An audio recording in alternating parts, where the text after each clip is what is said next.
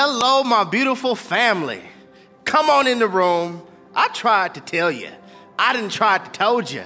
This precious series is just hitting different, and I pray that you are excited because what God is going to do on tonight, I believe this message is going to revive the revivalist. It's going to revive the revivalist, and if you don't know who the revivalist is, it is you. The message on tonight, I believe, is going to be so good. I just feel like I'm a man summoned and ordained to help somebody. And go ahead and take your screenshot, tag us, let us know where you are in the world. Thank you so much for all the birthday love. And can y'all believe we are already in May? We are already in May of the 2021 calendar year. And that means next month, June the 17th, a Thursday night, it's going up in the city of Houston, Texas, as we are having our grand reopening in person and, of course, online service. So hopefully, if you can, we could see you with us in person. If not online, you already know you are family. I am your brother, and it is time for us to get to the Word. Genesis chapter 12, I've read this passage of scripture before, but there was something that the Lord revealed to me a little different during study time. Genesis chapter 12, I'm going to launch our reading at verse 1. It says, "Then the Lord said to Abram, go from your country, your people, and your father's household to the land I will show you. I will make you into a great nation, and I will bless you, and I will make your name great, and you will be a blessing. I will bless those who bless you, and whoever curses you, I will curse you, and all the people on the earth will be blessed through you." Church family, I want you to notice how these two passages of scripture seem to be intertwined with one another. Go from your country, from your land, from your family, from your father's house, to a land I will show you, and I will make you a great nation. I will make your name great. Go, and I will make you. I want to make you, but you have to go. Go, and I will make you. There's something I want to make in you, but first you have to go. And I wonder, is there anybody under the sound of my voice who's watching this message on tonight that God has promoted you? God has promoted you. I'm talking about spiritual evolution, spiritual elevation, to where everything that you start to enter into is greater. Your joy is greater. Your peace is greater. Your passion is greater. Your zeal is greater. Your wisdom is greater. Your understanding is greater. Your hunger is greater. But we have not fully experienced this promotion due to us not following the promotional terms. Due to us not following the promotional terms of exit.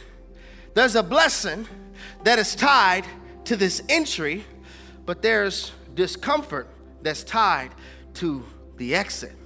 And somebody right now is watching this message, and there is an unsettling in your soul. I'm talking to you.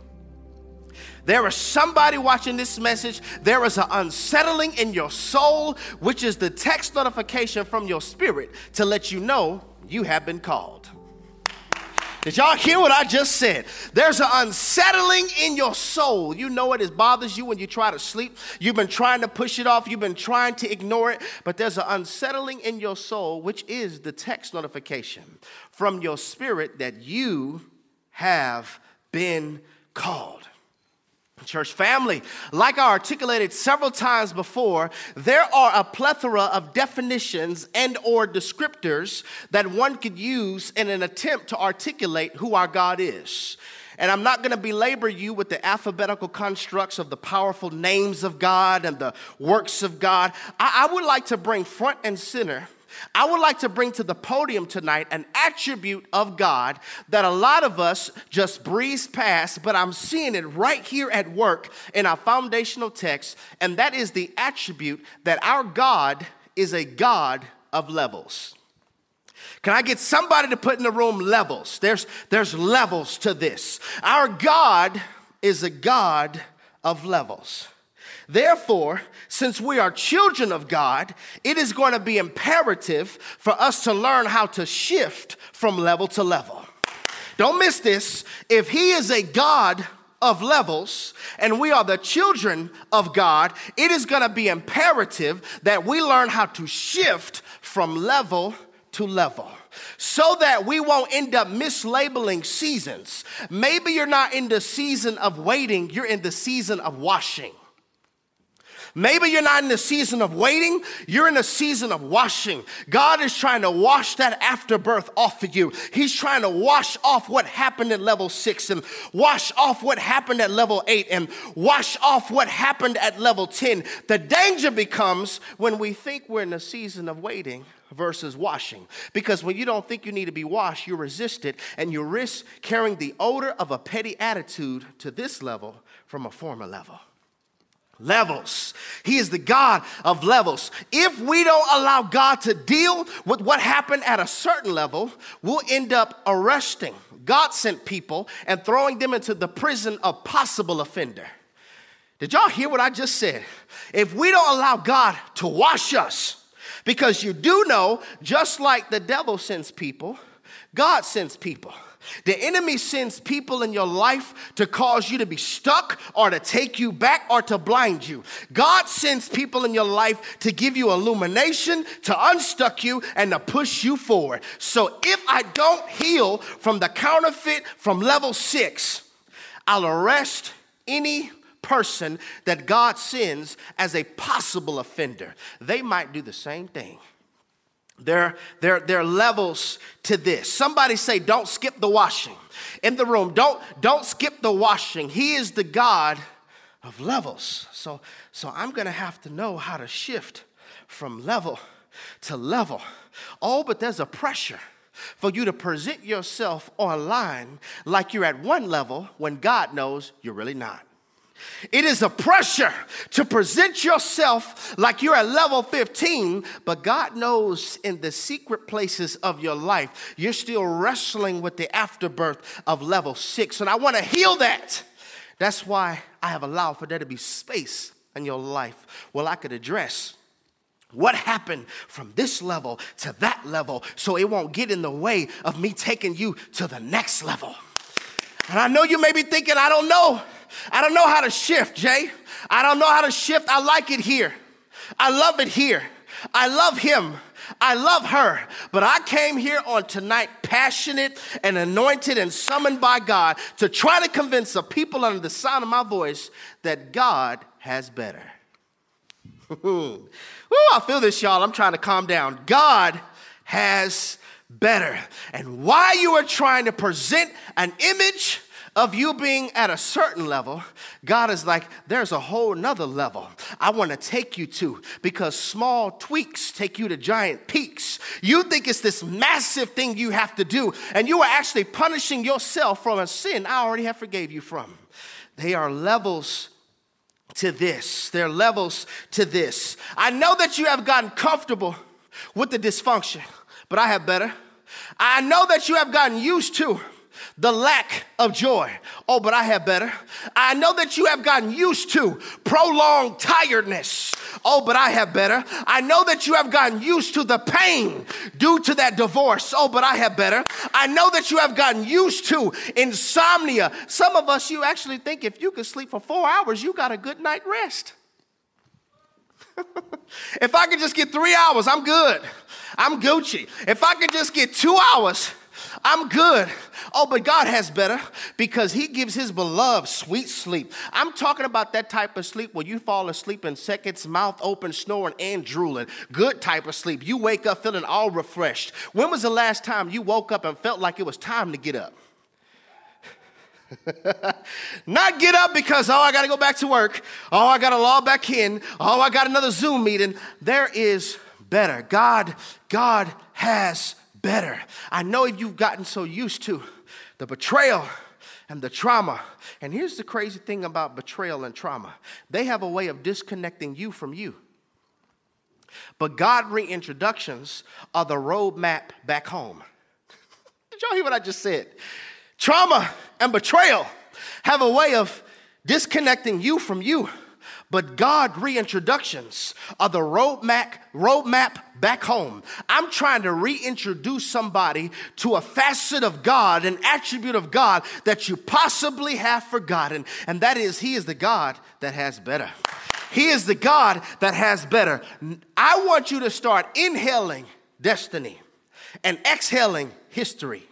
Could this be the reason why you feel like you can never catch your breath? Because you're only exhaling. Did y'all catch that? I want you to start inhaling destiny and exhaling history. And I wonder if this is why you feel like you can never catch your breath, because you're only exhaling. God has better. Everybody wants verse 2. Everybody, Torrance, everybody wants verse 2. I will make you into a great nation, and I will bless you. I will make your name great, and you will be a blessing. Everybody wants verse 2. Everybody wants to be blessed. Everybody wants blessed relationships and blessed opportunities and blessed endeavors. And everybody wants favor on their marriage and favor on their singleness and favor on their platform and favor in their career. Everybody wants verse 2, but everybody's not willing to do verse 1. Verse 1 says, go from your country, your people, and your father's house to a land I will show you. I need you to go because there is a cultural belief here. There is a pattern of thinking here.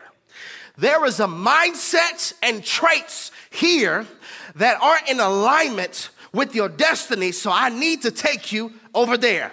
Don't miss it. There is a certain cultural pattern. There is a certain cultural philosophy. There is a certain cultural ideology over there. But you have not been in this world to conform to the world. I have called you to be the solution, not the pollution. So if you want verse 2, are you willing to do verse 1?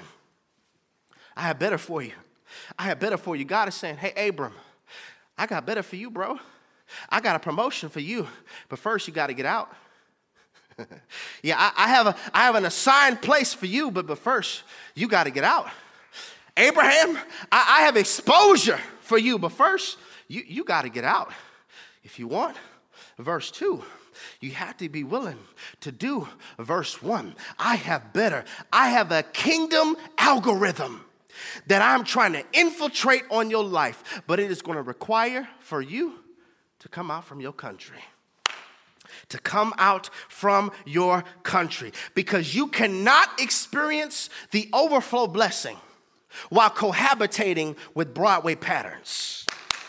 I cannot experience the overflow blessing while cohabitating with Broadway patterns. This is what I'm trying to do in your life. I'm trying to take you to another level. I'm trying to take you to another realm. I have a work that I need to do in your life, and it's going to require for you to be intentional, because the seeds of evolution must be planted in the soil of intentionality.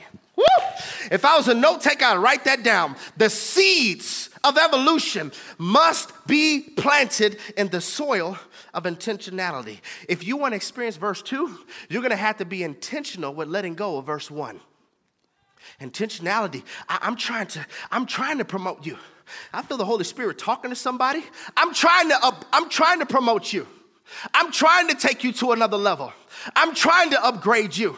I'm trying to make your name great. I don't mind if your name is great. I'm trying to make sure that you blow up, because when you blow up, people look up.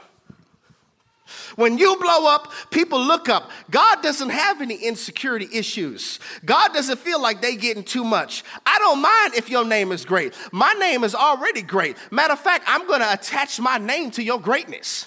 I'm going to attach my name to your greatness so that when I introduce myself to other people, when you are dead and gone, I'm going to introduce myself as, I am the God of Abraham.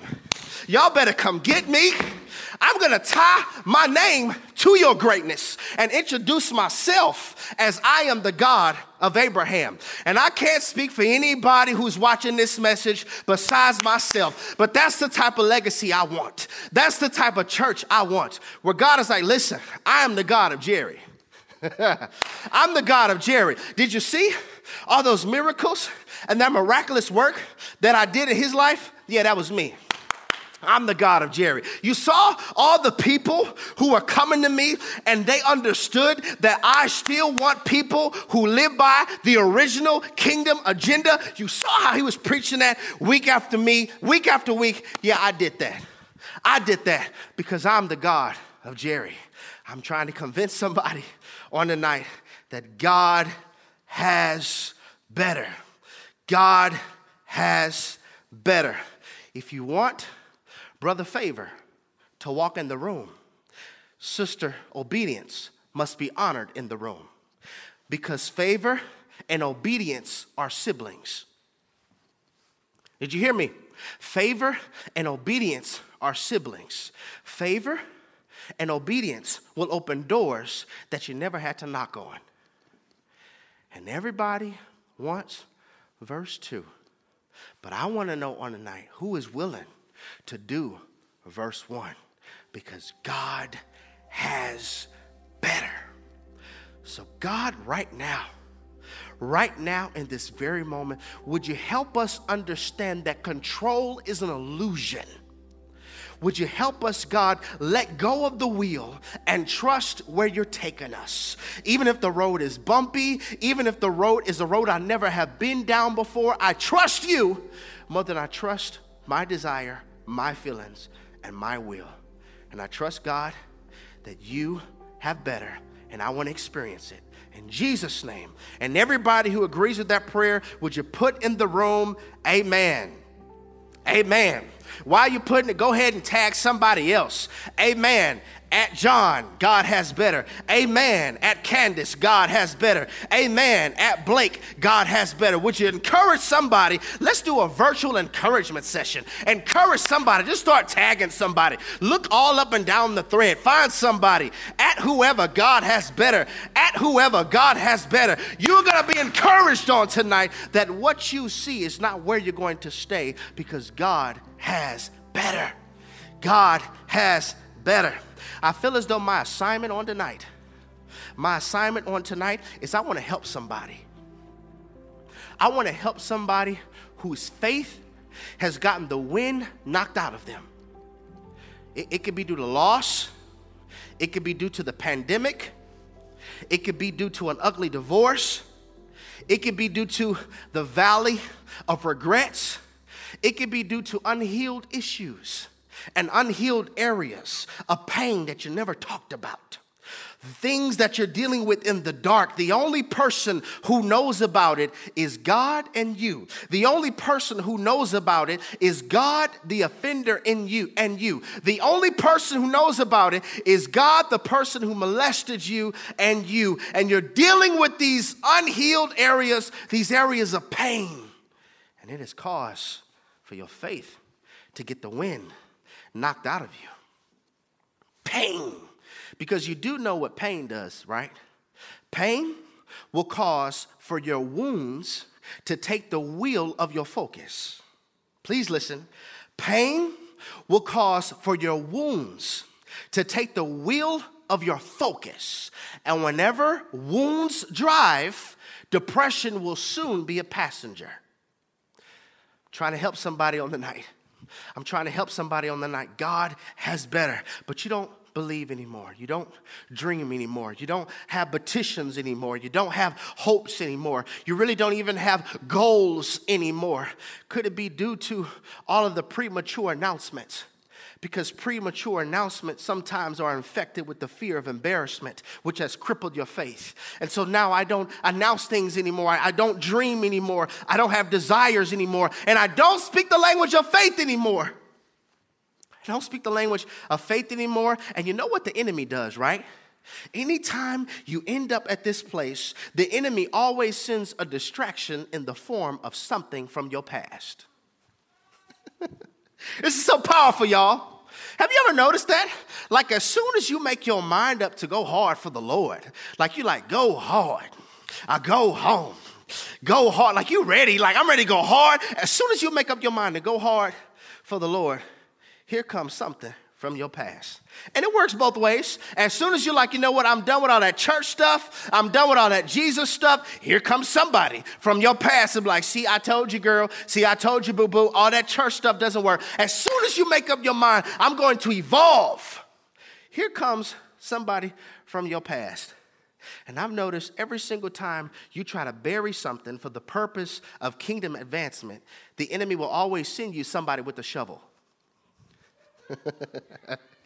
He will always send you somebody with a shovel. I came here tonight to try to encourage somebody. God has better. This message has been customized by heaven to revive the revivalists. Before the pandemic, as I was traveling, church after church was saying, we need revival, we need revival, we need revival. But here's the thing, you are revival. You're looking for a move of God, you are the move of God. We need to start having revived women and revived men. This is revival for the revivalists. You had no idea when you woke up this morning that your steps would be strategically ordered. You had no idea when you logged on tonight. You thought you were just going to catch on the Precious series. You thought that you were just going to continue to watch this series because your friend tagged you. You thought that this was just a stream. This is not just a stream. This is an encounter. This is the day something in you is going to be revived.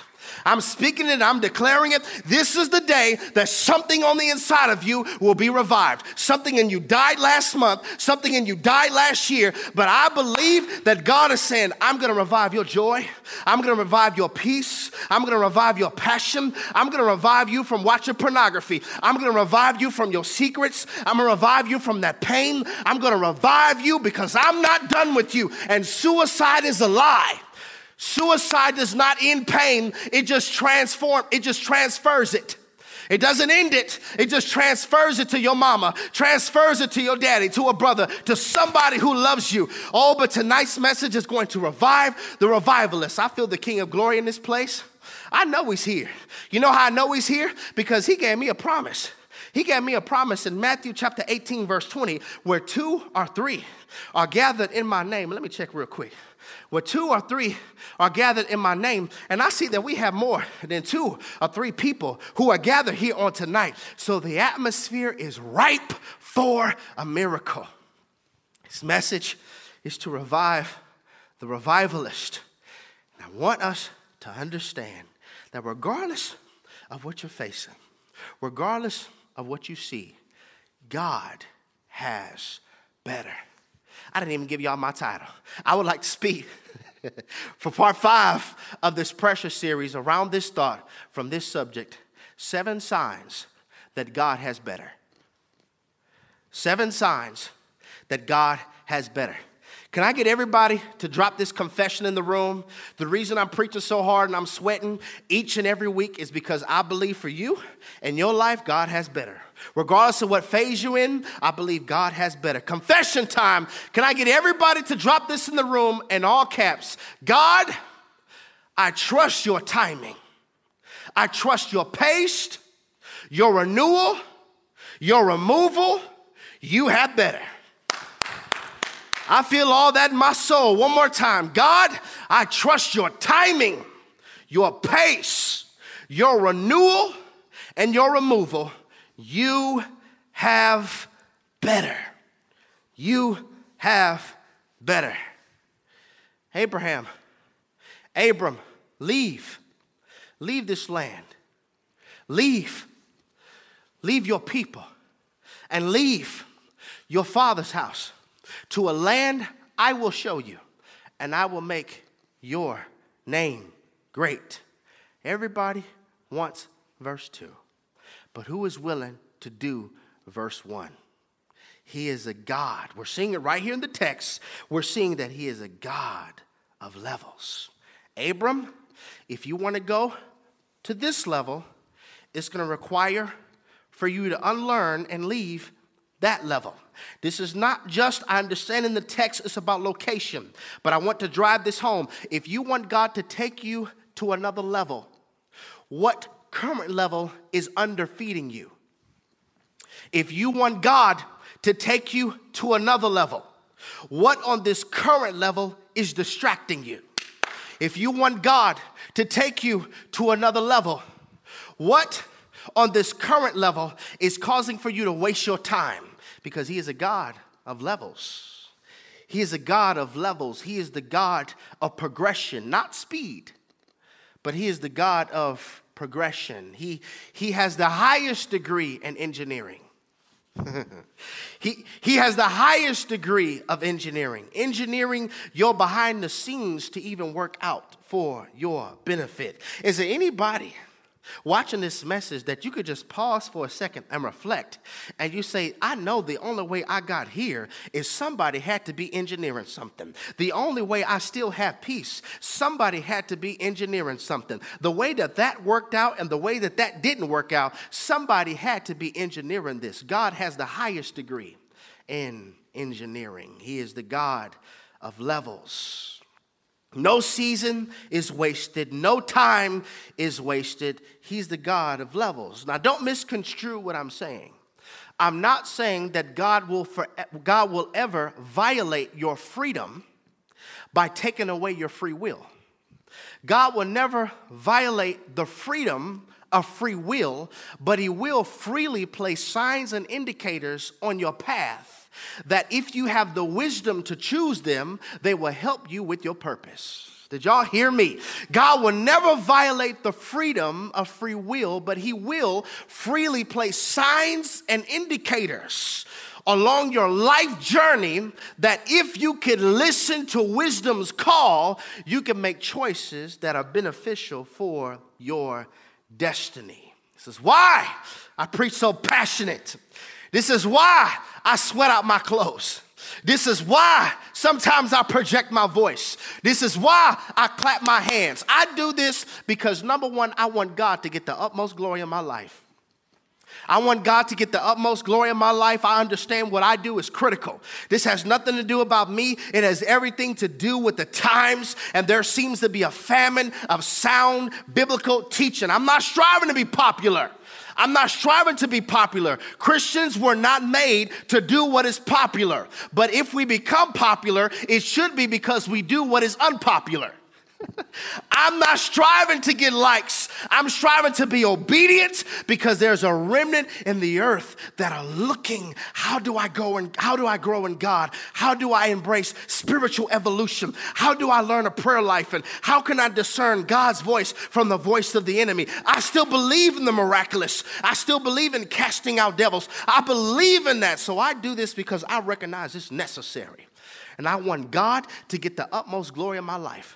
Number two, I do this because I want God each and every week. I want the Holy Spirit to use each and every sermon to cause healing, growth, and discernment to hit your heart.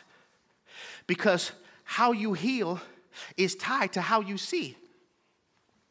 Listen, if my heart is broken, my focus will be broken. If I'm stuck in life, it's because of what my eyes are stuck looking at. I hope y'all are getting this. I need healing because how I see is tied to how healed I am. How I see is tied to how healed I am. If you only look at your problem, your heart will start to have a problem with your faith. And so when faith tells your heart that faith is believing and acting like everything that God said is true, your eyes will start to have a problem with your heart. And it'll say, okay, based on what I'm seeing, your faith is lying. So then your heart will turn around and tell your faith you're a liar.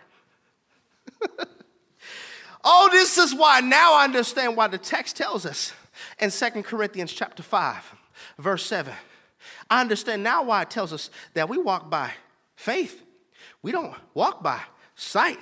Because if I only focus on the problem, then my eyes are going to have a problem with my heart, and my heart's going to have a problem with my faith. So when faith tells my heart that faith is believing and acting like everything God said is true, the eyes are going to start telling your heart that faith is lying, because based on what I see, that doesn't match with what I see. But we walk by faith, not by sight. This is why I told us last year, the opposite of faith is not fear, it's sight. So here's the quintessential question for you. What are you looking at? What are you looking at? Are you looking at the pandemic? Are you looking at your problems? Are you looking at your failures? Are you looking at your secrets? Or are you looking at heaven? Maybe this explains why you have so much anxiety, because of what you're looking at. Maybe this explains why you have so much fear, because of what you're looking at.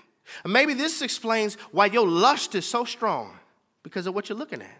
I know that you cleared your history, but that didn't clear your lust. What are you looking at?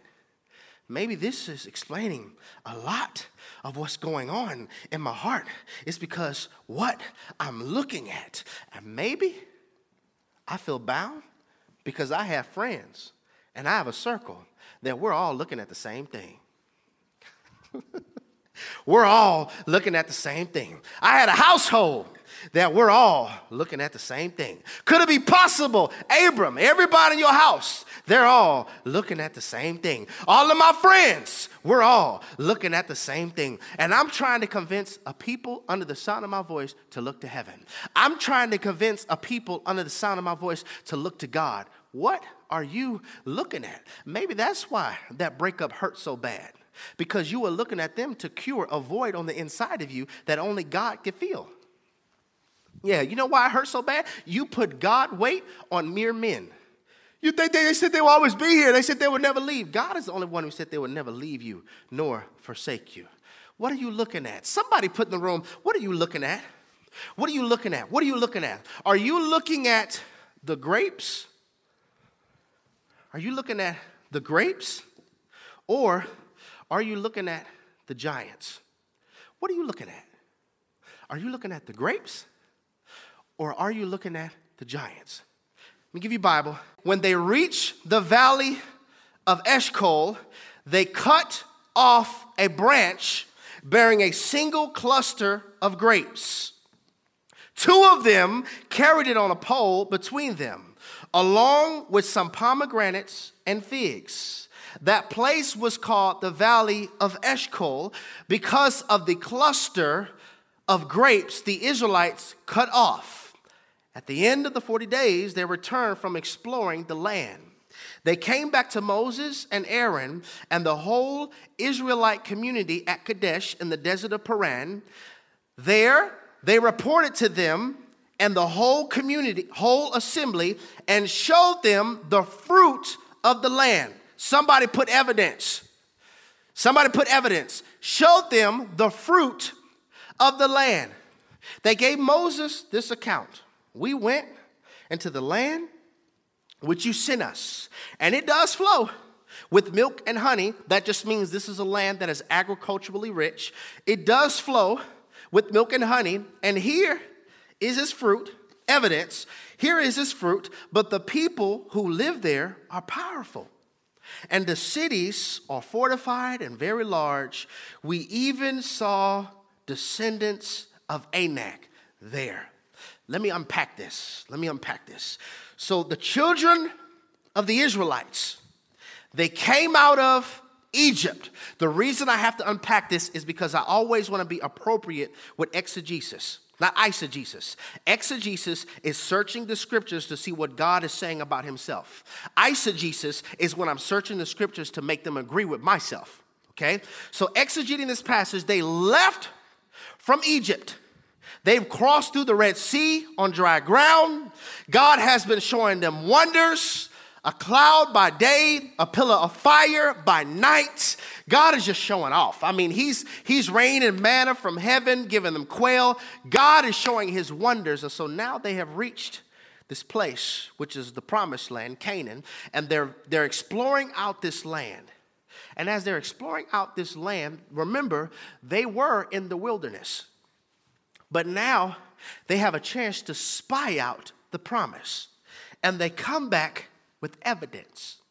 They come back with evidence that, watch this, this is evidence that God has better. This is evidence. All we have known is sand in our sandals. All we have known is dust storms. God has been providing, but this is evidence that God has better. What are you looking at? The evidence that God has better or the giants? This is so powerful. What are you looking at? The grapes are the sons and the descendants of Anak. I'm trying to convince somebody on tonight, God has better. He has better for you than depression. He has better for you than that pain. God has better. It's so powerful because they were able to go to the other side and then come back to the current side and say, hey, this is the evidence of the other side. This is evidence that God has better.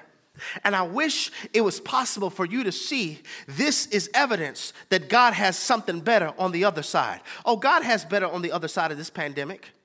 God has something better on the other side of this divorce. God has something better on the other side of you crying all night. God has better. But what are you looking at? The grapes or the giants?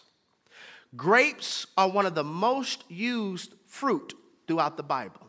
I researched this. The most fruit that you will see used throughout Scripture is figs, olives, and grapes. In fact, if you look at John chapter 15, verse 1 of the NLT version, it says, I am the true grapevine.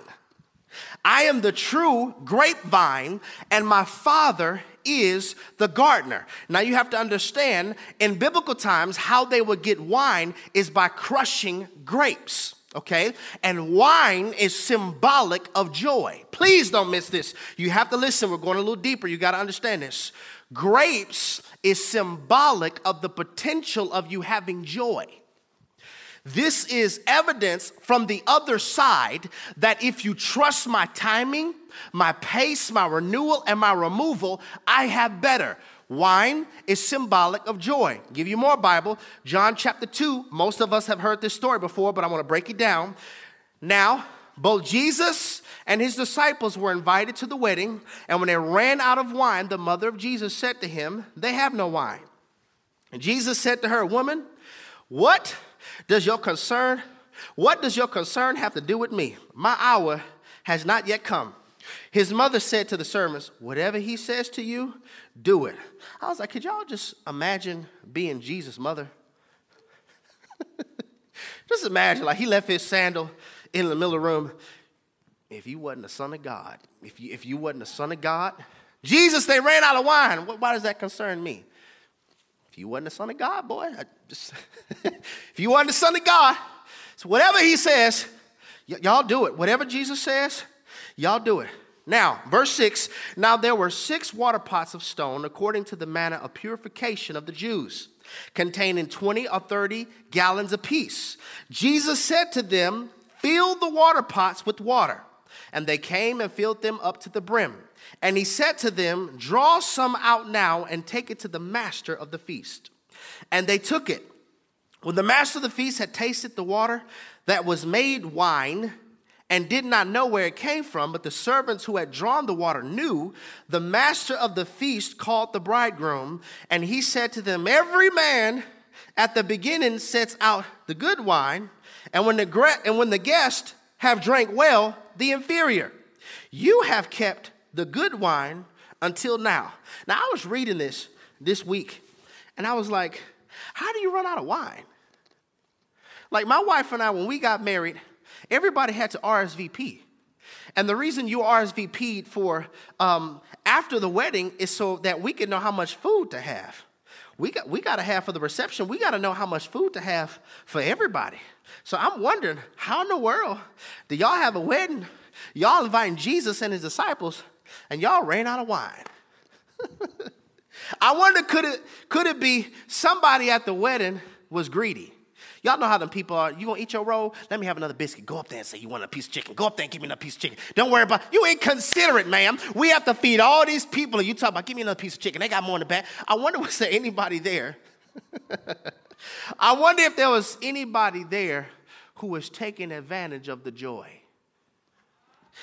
And then I'm like, sometimes at our wedding, there were some people we didn't expect. There were just some people. They weren't unpleasant surprises. They were pleasant surprises. And so since we didn't expect, we gave you some food. I wonder, have you been giving your joy to unexpected places? How do you run out of joy? How do you run out of joy? And in this text, I'm seeing that Jesus is the one who makes sure that even when you feel your joy is running out, I don't get glory out of you. I don't get glory out of you embarrassing yourself. I know how to put your joy back. I know how to put your joy back. What are you looking at? The grapes or the giants? If I could give an acronym for grapes, it would be God's reserved appointed place, exclusively secured.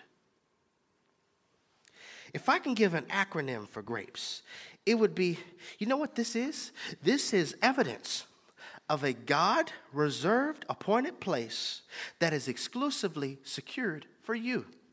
It is the proof I have better. While you're looking at the giant, while you're looking at the descendants of Anak, I'm trying to convince somebody on the night, look at the grapes, which is symbolic. There's something better on the other side of this. 7 signs that God has better. Number 1, the sign that God has better, this might shock you, frustration. He was like, yeah, God has better. What is it? Frustration. You don't think God uses divine frustration? Oh, yes. Frustration can be excellent motivation. Because frustration is a revelation of a person, place, or thing that you have outgrown. You're frustrated because you no longer can wear that.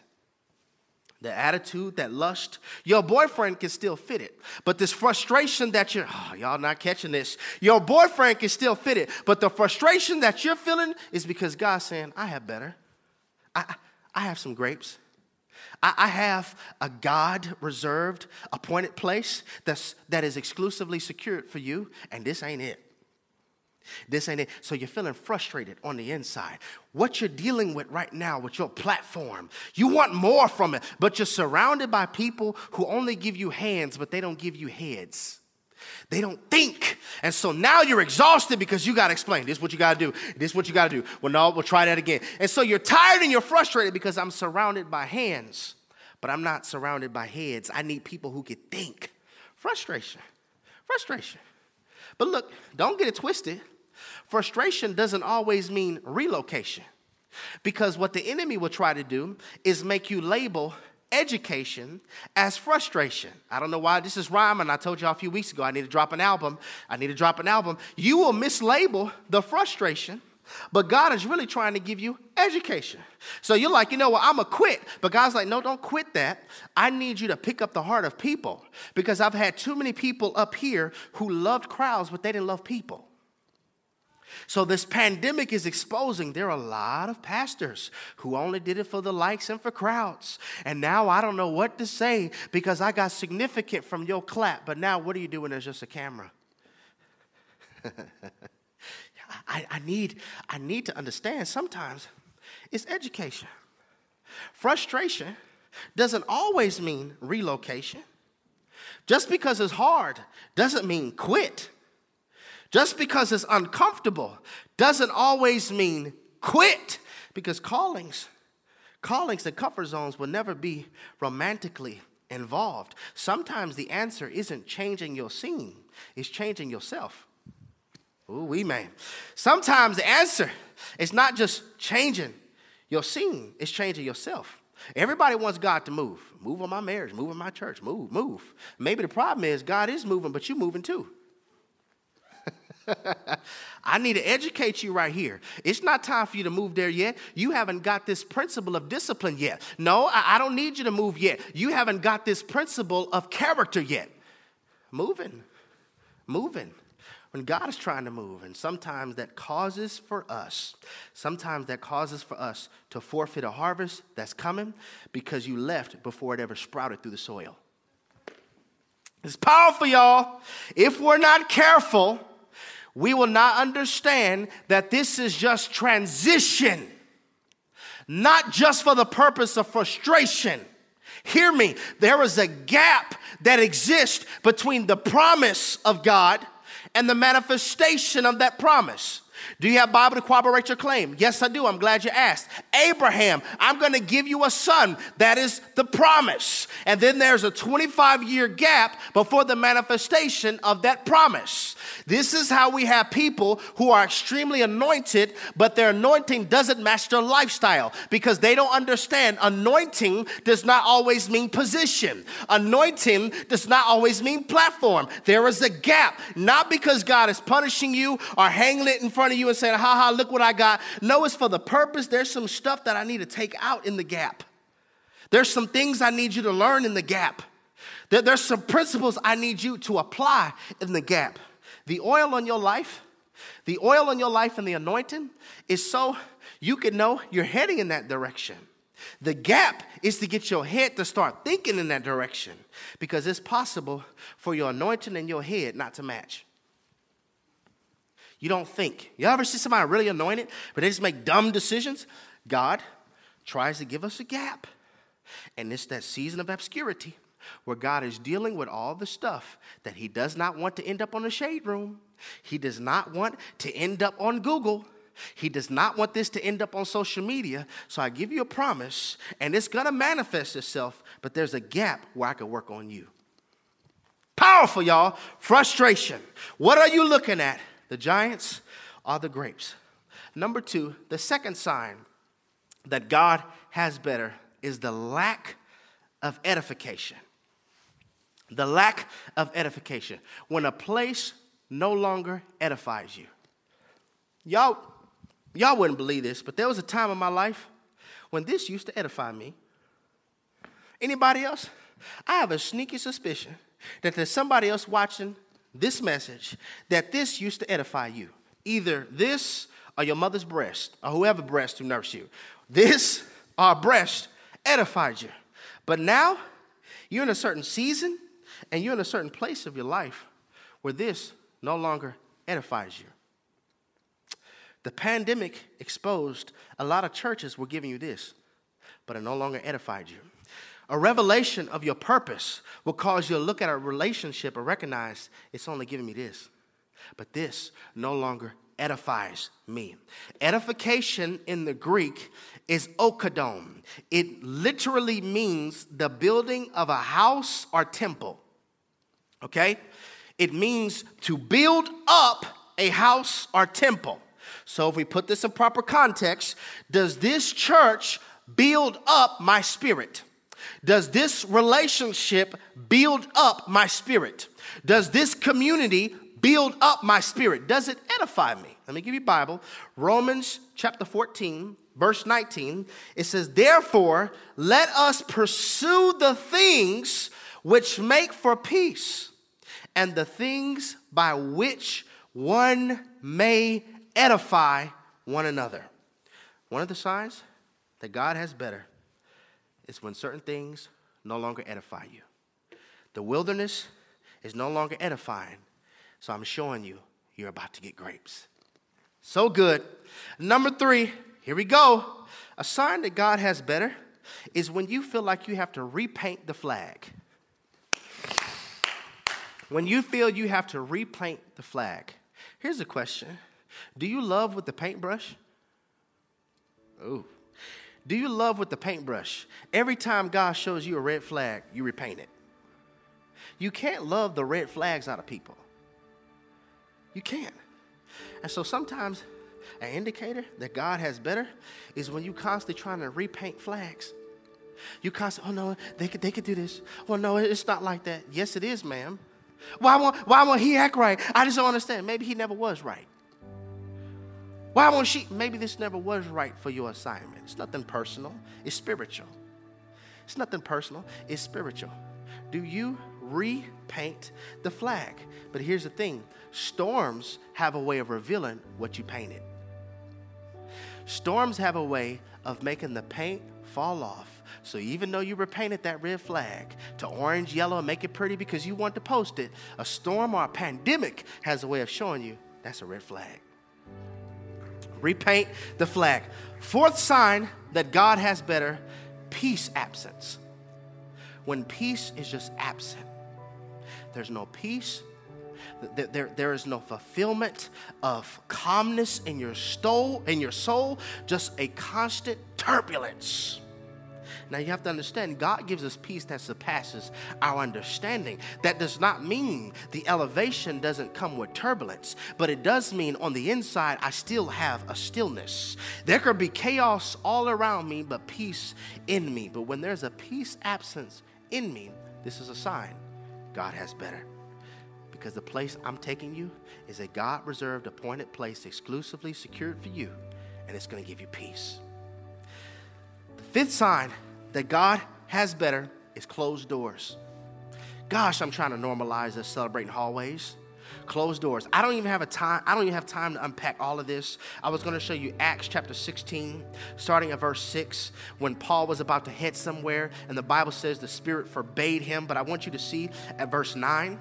Verse 9 in this particular text, it says, and a vision appeared to Paul in the night. A man of Macedonia stood and pleaded with him, saying, come over to Macedonia and help us. Now, after he had seen the vision, immediately he sought out to go to Macedonia, concluding that the Lord has called us to preach the gospel to them. If I had time to unpack verses 6 through 10, you would see that they were going to go somewhere, but the Spirit forbade them. Maybe the closed door is because God wants you to go to another direction. If we could learn how to trust when God puts us in hallways, it's not punishment. Closed doors are submerged in the same amount of love as open ones. Closed doors. Number 6, a sign that God has better, removal. How does God do this? He gives you a wilderness. The wilderness is for the purpose of detox and drop-offs. There are certain things I need you to get out of your life because you learned them in Egypt, and there are certain people that never let go of Egypt that have to stay in the wilderness too. 7 signs that God has better. Number 6, removal. And last one, the sign that God has better is next level exposure. It's when somebody comes over. Please listen. Somebody comes over from the promise and shows you grapes. The reason their ministry has grapes, the reason their platform has grapes, the reason their marriage has grapes is not for the purpose of you getting jealous, but it's for the purpose of you taking notes. It's for the purpose of you taking notes. This is what is on the other side. This is what is on the other side. And God always drops next level in front of you before he next levels you. Abram, go from your country, from your family, from your father's house, to a land I will show you, and I will make you a great nation. Everybody wants verse 2, but everybody doesn't want to do verse 1. And I wanted to challenge you on tonight. Are you more concerned about the pressure of you looking at your level 15 when God wants you to have a life where you're actually experiencing the level of fruit? So God, would you give us the strength right now? I feel your presence. Would you give us the strength to trust your timing? You do not violate the freedom of free will, but you do freely place signs in front of us that if we can get wisdom like this, we can learn how to identify those signs. And we pray, oh God, that you give us the passion and the boldness so that we can exit, even though it comes with discomfort, so that we can walk in the entry, which comes with the blessing. And thank you for the gap. We don't pray this enough, God, but thank you for the gap that exists between the promise and the manifestation. Because in the gap, that's where we get to learn you, so that we can value the promise giver more than the promise. In Jesus' name we pray. Amen.